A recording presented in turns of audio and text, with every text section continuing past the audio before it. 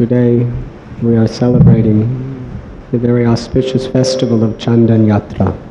By the Lord's inconceivable grace, we are allowed to have the wonderful darshan of Sri Gopal as he is performing this wonderful lila of accepting the offerings of Chandan by his devotees.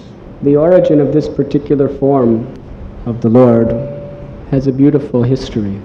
Madhavendra Puri, one of the great Vaishnavacharyas of the Gaudiya line in Madhvacharya Sampradaya, he was in Vrindavan, and Gopal appeared to him a dream and revealed where he was and instructed Madhavendra Puri, because of your pure unalloyed devotion, I want to accept your love. Please install me back where I'm meant to be, on the top of Govardhan Hill.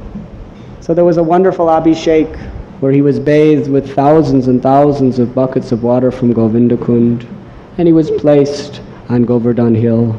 And as time went on, a beautiful temple was constructed, and the deity worship was performed with such care and such attention. Everything was being done very strictly according to the Shastric rules, but with such feeling and such devotion and such care. But that same Gopal, who stands with his hand raised to give protection to his devotees, the lifter of Govardhan Hill, he appeared in a vision to Madhavendra Puri and told him that I was in the bushes for so long, and the heat of the summer was so intense, that even though I've had all these abhishek baths, I am still very hot. The only thing that will cool me is to cover my whole body with fine chandan and camphor. The only place to get chandan in those days was the Malayan hills near Jagannath Puri.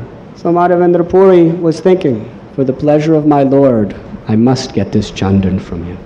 So he trained some of his disciples to take care of the deity worship, and Madhavendra Puri walked from Vrindavan to Orissa, which is well over 1,000 kilometers.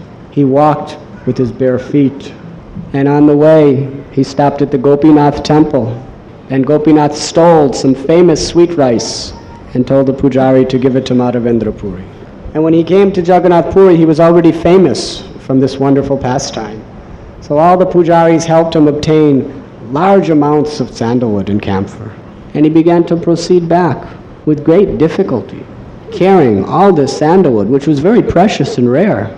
And most of the places he was walking were through jungles and through places where there are armies who hated Hindus. How would he bring it, such precious treasures, thousands of miles through such dangerous land? But he didn't mind. He was willing to risk his life in a second to give a little pleasure to Gopal. This is the characteristic of his devotion. If Gopal is hot, he was willing to risk his life, walk thousands and thousands of miles, just to relieve him of that heat. Such a devotee. As on the way, Gopal appeared to him and told him that Gopinath, who was in the temple of Ramuna, you put the sandalwood on him, and I will experience the pleasure. So through this wonderful story, we understand how deity worship is not just a ritual. It is an understanding that Krishna is a person, and we treat him like a person, as a servant. So every year, during the summer season, everyone is very much inconvenienced by the heat.